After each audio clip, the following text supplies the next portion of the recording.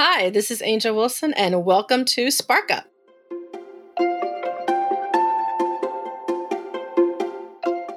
Thank you for joining me in my lovely little corner of the internet on this podcast. We're going to be talking a lot about autism, but not just autism itself. We're going to do a lot of dialogue talking to actual autistic people, getting their perspectives on autism and how it's looked at in society. We're also going to be talking to providers who provide services for autism and how they kind of see and approach autism. And we're also going to be talking to family members and get their viewpoint on what it's like to have a family member with autism. And we're going to have dialogues with all different kinds of people, including those. Some of those dialogues could get a little deep. We might talk about some touchy subjects like racism and access to resources. But these are all topics that we know need to be talked about. So I hope you'll join me on this journey, and I'll talk to you soon. Hello, everyone, and welcome back to my little corner of the podcast world. Again, this is Angel, and you have found Spark Up. I hope wherever you are, you're having a fantastic day or night right now. And this topic is one that came up because of an unfortunate tragedy that happened in my area over the past few days. But I feel like it's something that has to be discussed. It gets brought up whenever a tragedy like this happens, but then it kind of disappears back into the ether until another occurrence happens. And that is the case of a autistic child drowning. In this particular instance, it was a 5-year-old autistic child. I believe the child was Black. He was nonverbal, and he drowned over the weekend in a waterway that was very close to his home. The family I know they were looking for him for, I believe, a couple of days before they found him. And I know that the family had said that the boy really loved water. And that, so in that sense, and that's very common actually with autistic children, a love of water. We're going to talk a bit about that as well.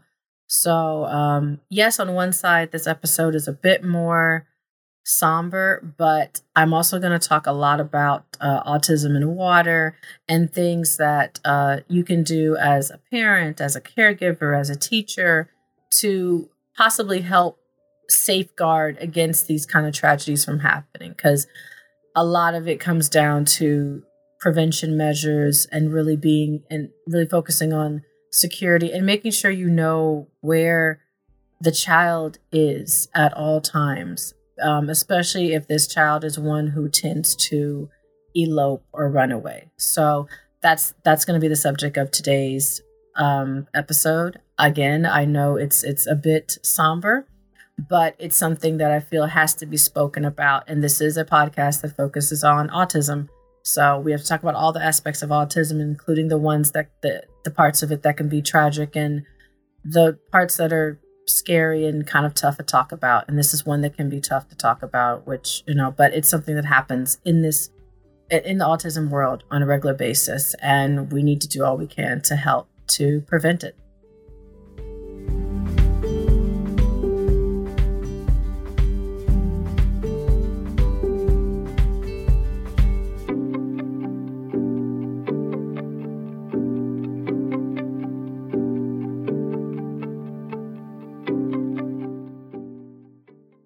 So, according to a study done in 2017 by researchers Guan and Lee, autistic children are 160 times more likely to die from drowning than neurotypical children.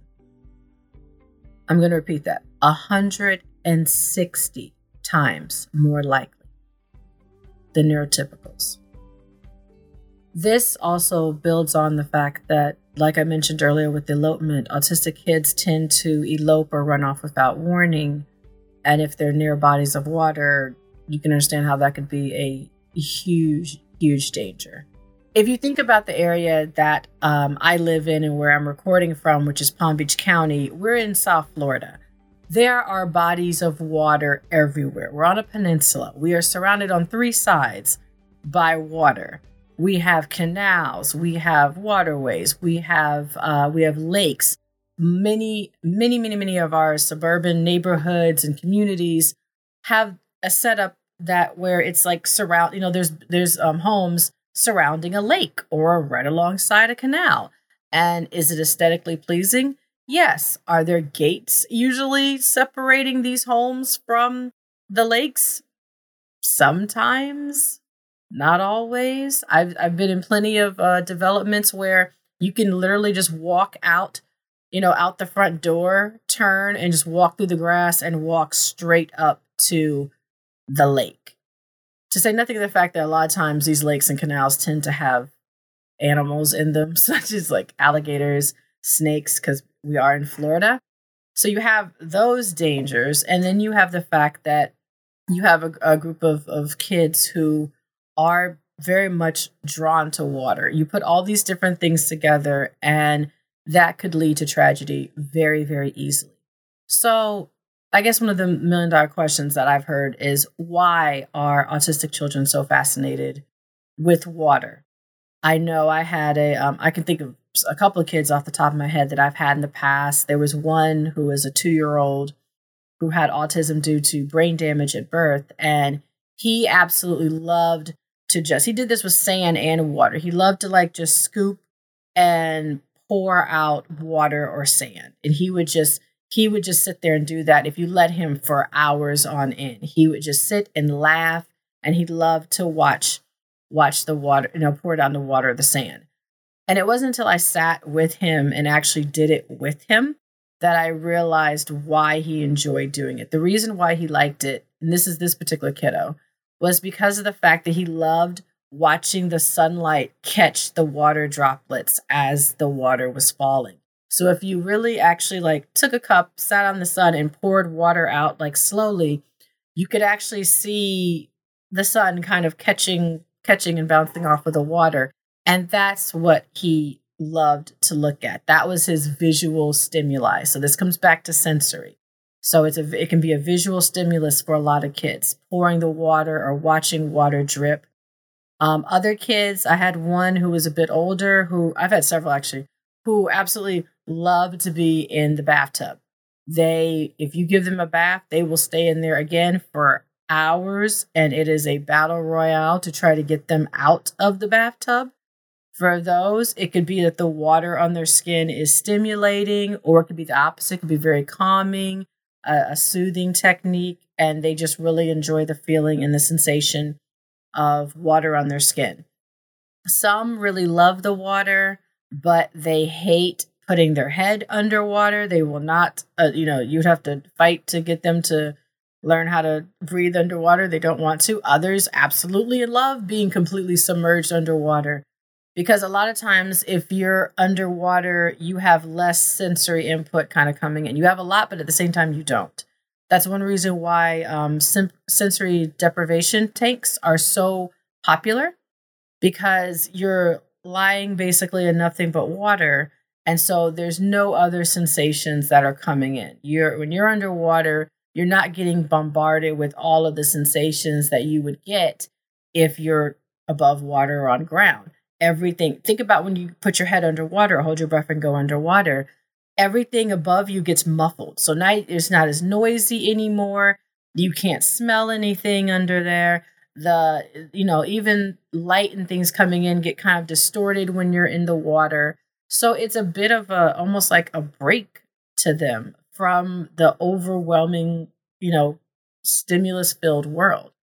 So on that side, it's like, okay, I can kind of see why they have a penchant toward really enjoying water. Most of it is because of sensory needs. And from what I've seen, interesting enough, and a lot of parents are kind of get kind of about this, that doesn't seem to carry over to hygiene. They still don't seem to like things like teeth brushing or face washing. We believe it's because that these sensations are really, really intense for them.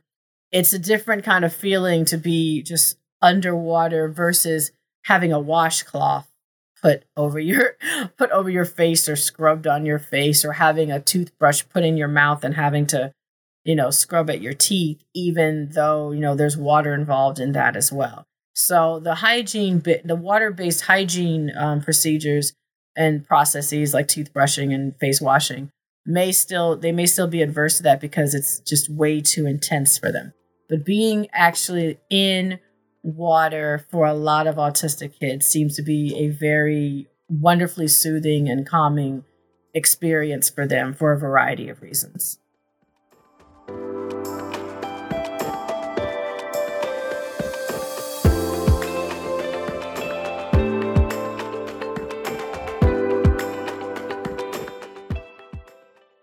So before I go more into some of the things and techniques and precautions that we can take as far as safety goes, I wanted to talk a little bit about elopement itself. Basically, elopement, we usually associate it with, weddings. If a couple eloped, what did they do? They ran off and got married without telling someone. And that's exactly what elopement is. It's leaving an area without permission or without telling or alerting someone. And as I said before, this is extremely common with autistic children. And I wanted to bring up the fact that contrary to popular belief, parenting style does not dictate whether or not elopement's going to occur. This was concluded in a study as far back as 2012. There was a study that showed that parenting style does not dictate elopement. So it's very easy to say, oh, well, it's just that you're not disciplining your child enough, or you're not holding on to your child enough. The truth of the matter is, I've seen enough kids who have elopement now to say that parenting style doesn't matter. I have seen every kind of parenting style you can think of at this point, mixes of different parenting styles, and the parenting style never mattered.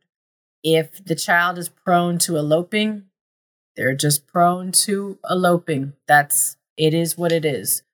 To me, I will dare say that I think it's a kind of a waste of time to sit and try to argue over whether or not one parenting style would stop elopement or not. The truth of the matter is, if you have an autistic child that's eloping, the focus is how can we keep that child safe? That should be the focus. And working on that and working on preventing the elopement or severely reducing the amount of times the child may run off will, of course, significantly reduce and lower the risk of drowning. So what does elopement kind of look like? It could happen at home. It can happen in public places. There are certain things that tend to trigger it to happen, or certain circumstances or environments that may make it more possible to occur. From what I've seen with kids and families that I've worked with in the past, they will, this definitely would happen in public places, usually because the child's getting a bit overwhelmed, or it may be as simple as they saw something way off in the distance that caught their attention, and they're like, oh, I want to go check that out. And they're just going to go and check that out.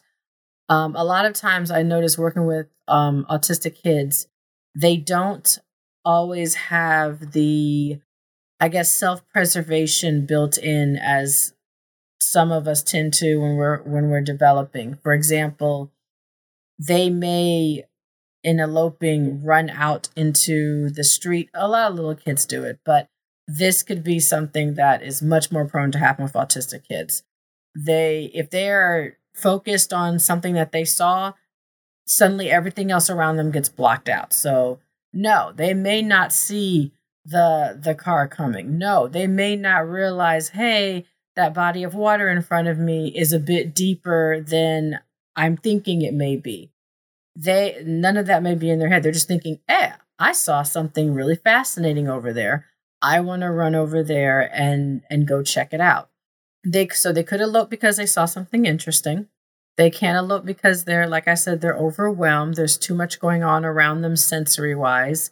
And so they need to get out of the area. There are usually, I guess you could say, warning signs from the child that they may be getting overstimulated. And I think it's important to recognize those. I think each child's a little different as far as what their warning signs are. For much younger kids, it may be that they start whining more, or they might be covering their ears if they have a lot of sensitivity with hearing.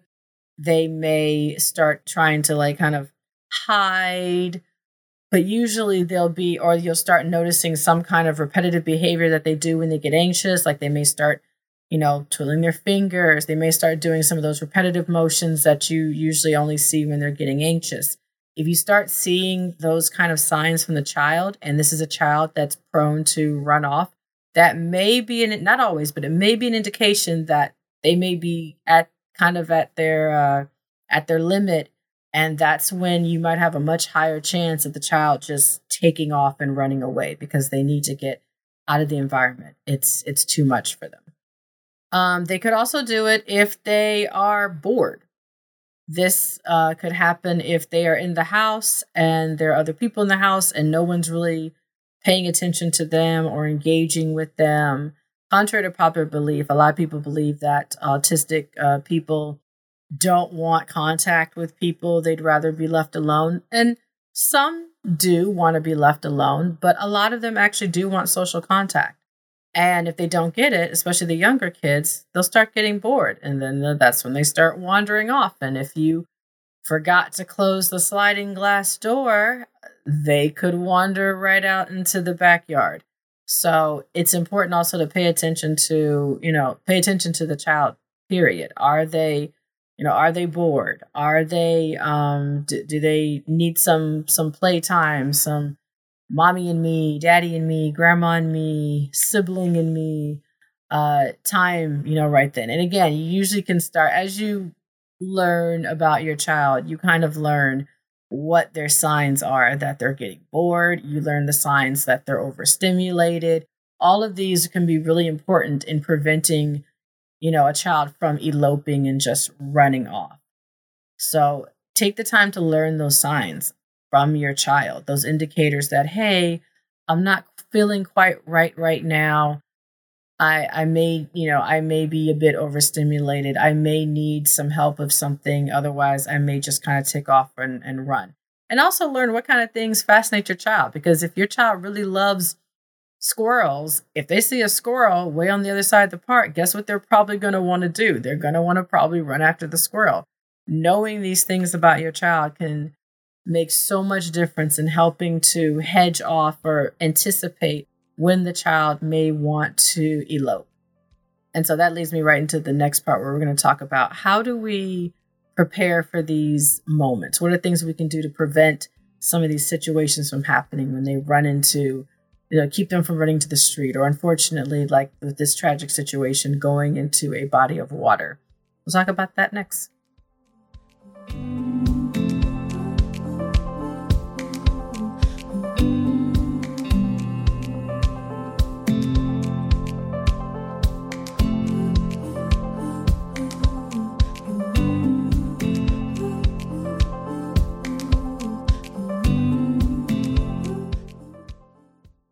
Let's talk about things that we can do to prevent these types of tragedies from happening and things we can do to safeguard our kids, against these kind of incidents from happening. So one of the biggest recommendations that I can give, I cannot say this enough. A ton of parents I've talked to have also recommended this. They've done it themselves, is have the kids get swimming lessons. Some providers even recommend as soon as the child gets an autism diagnosis, get the child into swimming lessons. If you can find an instructor who is experienced with working with special needs children with regards to swimming, even better. But I will stress that a million times, get swimming lessons.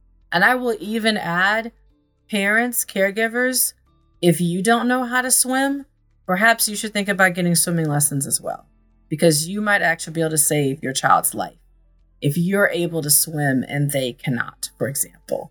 So because this is such a prevalent thing, like I said, that statistic, 160 times more likely to die from drowning, I think it goes without saying, and I think it's imperative that the child gets swimming lessons. And if the adults around the child can also get swimming lessons and learn how to swim, I think that makes it even better, for sure. The next thing I would say is secure the home.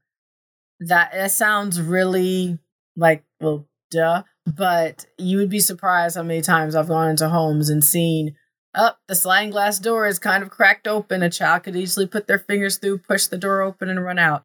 So keep doors locked. Whether, there are several adults in the house or only one adult in the house, keep doors locked. If you have an alarm system, it would be good to set it so that you can hear, how most alarm systems, they'll beep if a door or a window is opened in the house. That can be extremely helpful, because even if you're in another part of the house, if you suddenly hear a beep, okay, someone just opened a door or a window to the outside and it wasn't me. It could have been the child. Let me go find out where it is. I know there are even some alarms that will literally beep and tell you which door has been opened so that you know. I have several parents who also utilize cameras in the home. They just use kind of basically baby monitors, but they keep them way past the baby age so that they have video surveillance of the children or the child and where they are in the house. That's also a good idea. Making sure the gates are security locked and can't be easily opened by a young child. So I've been in plenty of homes and developments where there may be like a small gate that separates the backyard from, say, the grassy area and a lake that's in the middle of the development. But if it's one of those really easy latches, kids are smart. Regardless of if they're neurotypical or neurodiverse, kids are pretty smart. They can watch after a couple times and see, I just lift up this latch and boom, I can get out and I can go over to the water, or I can go over and see that ball that I see sitting over there that someone forgot. So make sure that these gate locks are ones that can't easily be opened by a young child. As the children get older, it may be a situation where you have to put the locks higher up so that they can't, I've had parents do that where the children would in like an instant run, find the keys or grab the keys from nearby, unlock the door and run out. You would be amazed how fast children can do this. I've seen it happen in literal seconds. I'm going to give a really quick story time on this is an older child, but this child was about 6 or 7. This was probably the worst case scenario I had been in as far as an elopement situation. Luckily, no harm came to the child. No one was seriously injured, but it was a really scary situation. We don't know at this point, we hadn't known what had triggered the elopement, but the child, I remember the mom and I were sitting and the child suddenly just bolted through past us, went up to the door, unlocked the front door and bolted out and down the stairs of the apartment complex and out onto the sidewalk. I did not have time to grab my phone. I didn't have time. First thing I thought was, there is a major road right out there. I need to catch her before she gets to that major road. The child thankfully knew not to run into the road, but she took off around the corner and kept running. So I followed her for, I don't even know how long. It had to have been about 15 or 20 minutes. And she would stop for a bit and then she would see me and then she would run again. And at this point, I was wondering if she's like playing a game, which, by the way, sometimes that's what's happening too. The child thinks that we're playing a game, so they'll keep running and laughing because they think it's a game now, even though it's not. The child ended up running to a McDonald's that wasn't too far from the house. And she went into the McDonald's and went into the play area and crawled up into the play area. And she refused to come down for, I'd say, about 30 to 40 minutes. And so now I'm getting nervous because it was getting dark. And I was explaining that, we need to go back home. And it took some time. I still didn't know what had triggered the elopement. She had seen or heard something that made her think of this place. And she had taken off to go and basically find it. And she knew exactly where to run to get to it. She knew where it was. She ran through a neighborhood and got straight to the McDonald's. So she knew exactly where it was and she knew exactly where she was going. So sometimes it doesn't have to be something that they can see. If they just know it's in this direction and it's in this area, they may just take off in that direction until they run into it. But she knew exactly where this McDonald's was. Finally, I was able to coax her to come down, and she, coming back, she was fine. She held my hand and was just as calm. She had gotten what she needed to do out the way. She'd gone to McDonald's. She had gone to the play place. She had climbed into the play place. She had done what she needed to do. She clearly needed a break from the house for whatever reason. Couldn't exactly verbalize that, so she just took off. So we're walking back, and that's when we turn the corner to go back to the apartment, and there are police everywhere.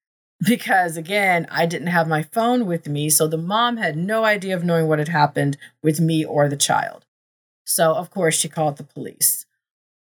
Of course, me being a provider of color and being African American, and the child being a young white girl, I was extremely nervous because I just kept thinking of the worst case scenario for me. So now it was like, okay, we both might be in danger right now. But luckily, the police were super kind and helpful. I asked them not to really be too hard on the child because she was getting nervous seeing the police, and this is probably going to be another topic for another episode of police and law enforcement and autism, because I do not agree with how this child was handled once they kind of took a hold of her, because it was clear that she got really afraid and they were trying to hold her to course to keep her from running again, but she was in no position to want to run. She was calm. And having all these police officers grab her elevated her again. So then she did get more excited and more likely to run. So I will say that as well. If, you're bringing a child back after they attempted to elope, do not grab the child too roughly. Don't be very aggressive with them, because that may trigger them to elope again. And she almost did that. So coming back to what I said before, after that, the locks in the house were placed higher up where she can't reach them. So now if she wanted to reach them, she'd have to grab a chair and climb up, which she did attempt a couple times, but that takes a lot more time. So there's far more time for someone to react or talk to her, or, put her back down and say, nope, we're not going to do that right now. It gives more time to be able to react, basically. But again, like I said, this is one of the realities of autism. It's a very common behavior with it. And, we're just going through some of the things that you can do in order to prevent or minimize the chance of that happening. So let's talk about some more.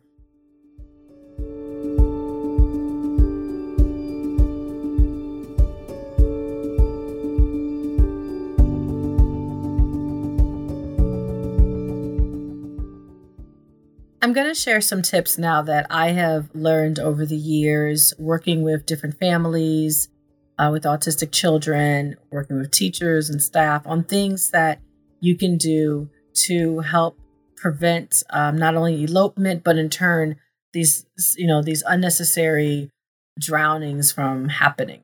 So first, ideally, make sure that there is an adult watching the child, especially if they are prone to eloping and if there are open bodies of water nearby. If you are outside, if you are at the beach, if you are at a lake, please make sure that someone is keeping an eye on the child.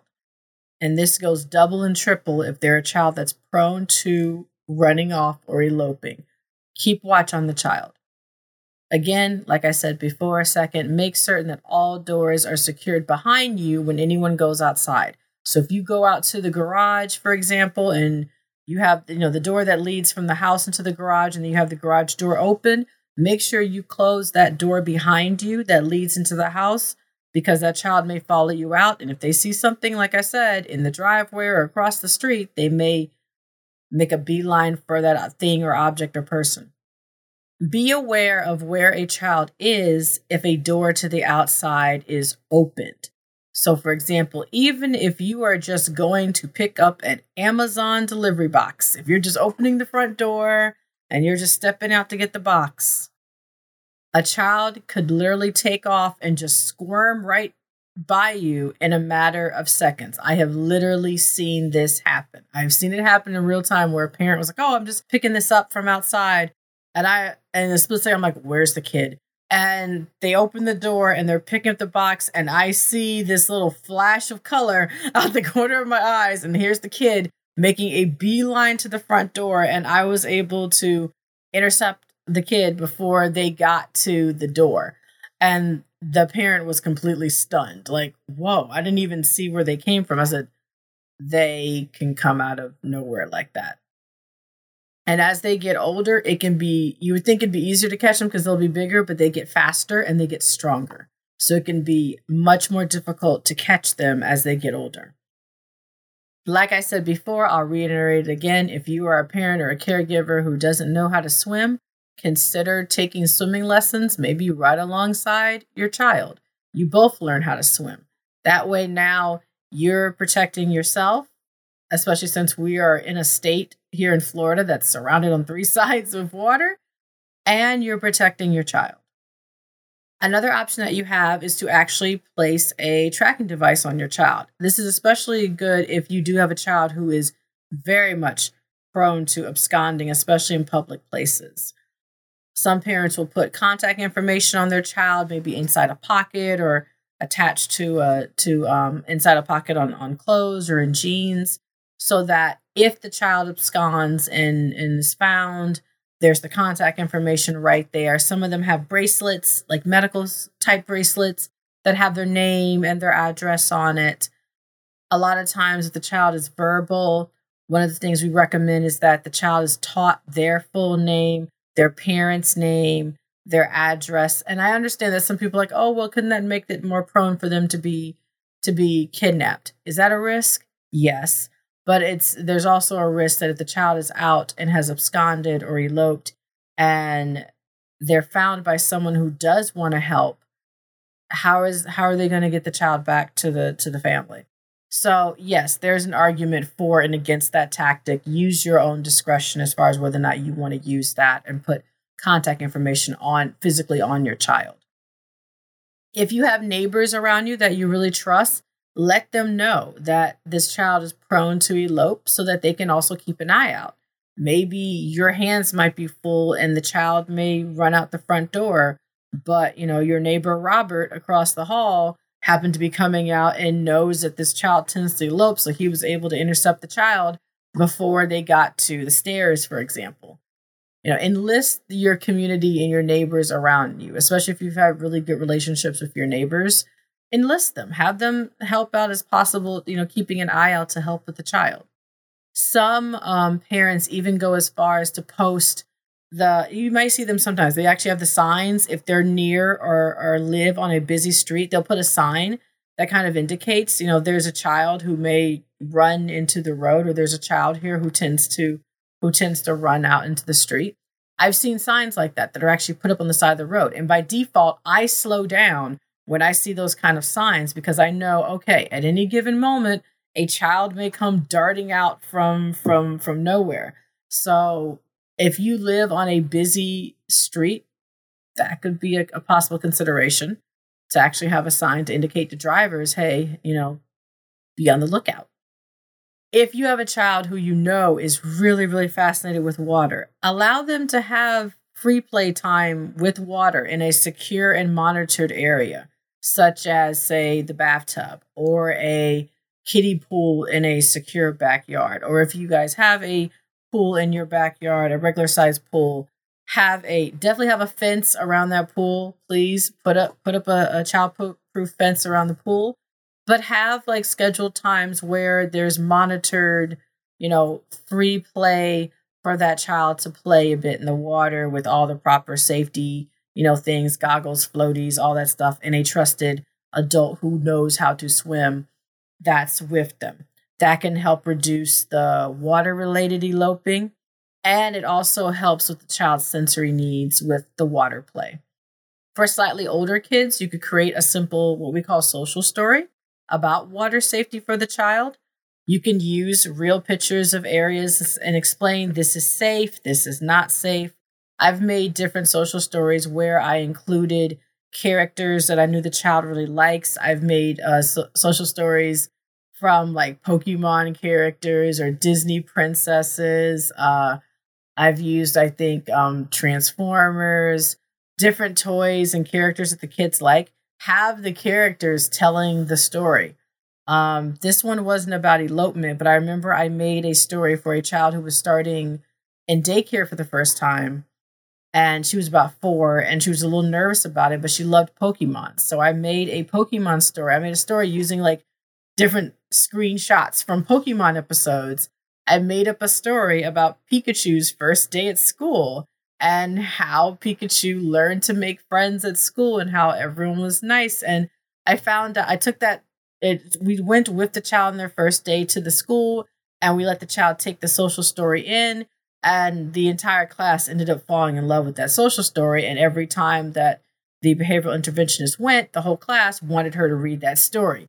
So social stories can be extremely impactful for kids. So if you want it, does it take a lot of creativity? Yes, I use PowerPoint to create mine and then print them out in color.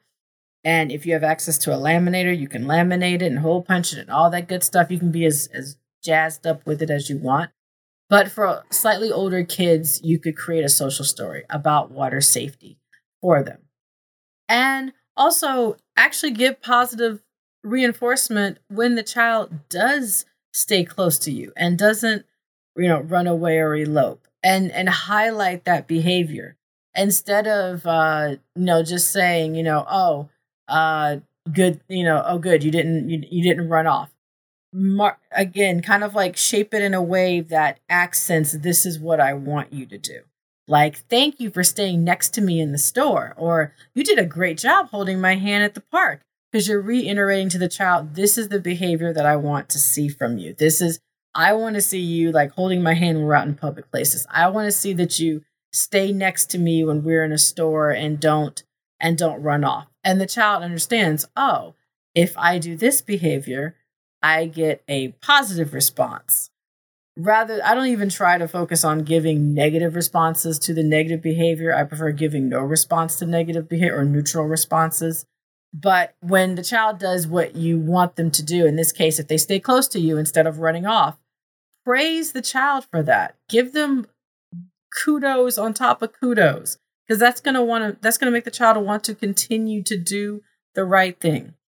Establishing these kind of boundaries and safety procedures when they're young is really important, because as I said before, that 6-7-year-old that I had to chase after was much harder to chase than a 2-year-old, because she was extremely quick. And finally, if a child goes to a daycare center or a private school, make sure they have a safety plan in place, especially if there is a body of water near or on the grounds, even if it's just a kiddie pool. Because even like the medium-sized kiddie pools can be pretty big if they're filled with water. And yes, a child could possibly drown in one of those. So make sure that the school or the daycare center has a safety plan in place, at least a general safety plan. If they don't have a general one, create one with them for your child. You never know. That plan that you created for your child may end up saving another child's life later on. So, bottom line, if you take nothing away, always have a safety plan.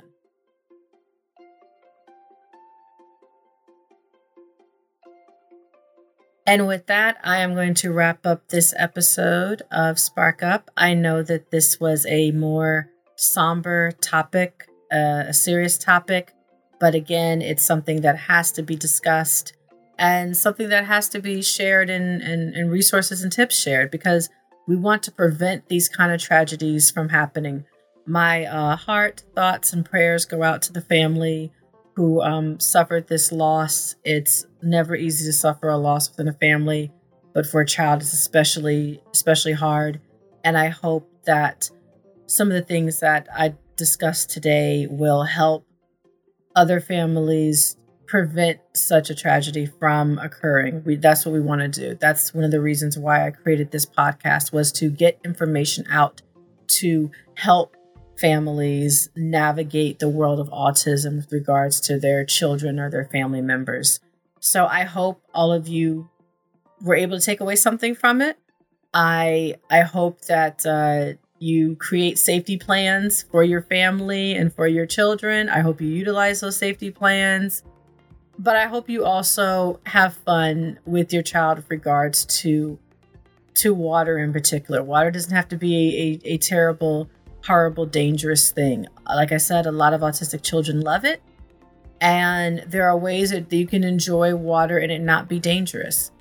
And get swimming lessons. Please take I can't stress that enough. Please take swimming lessons. If you wish to continue the conversation with me, look me up. You can email me at angelw, ANGELW, That's spelled SparkGuidance.com. angelw@sparkguidance.com. You can look up my website, www.sparkguidance.com, same spelling.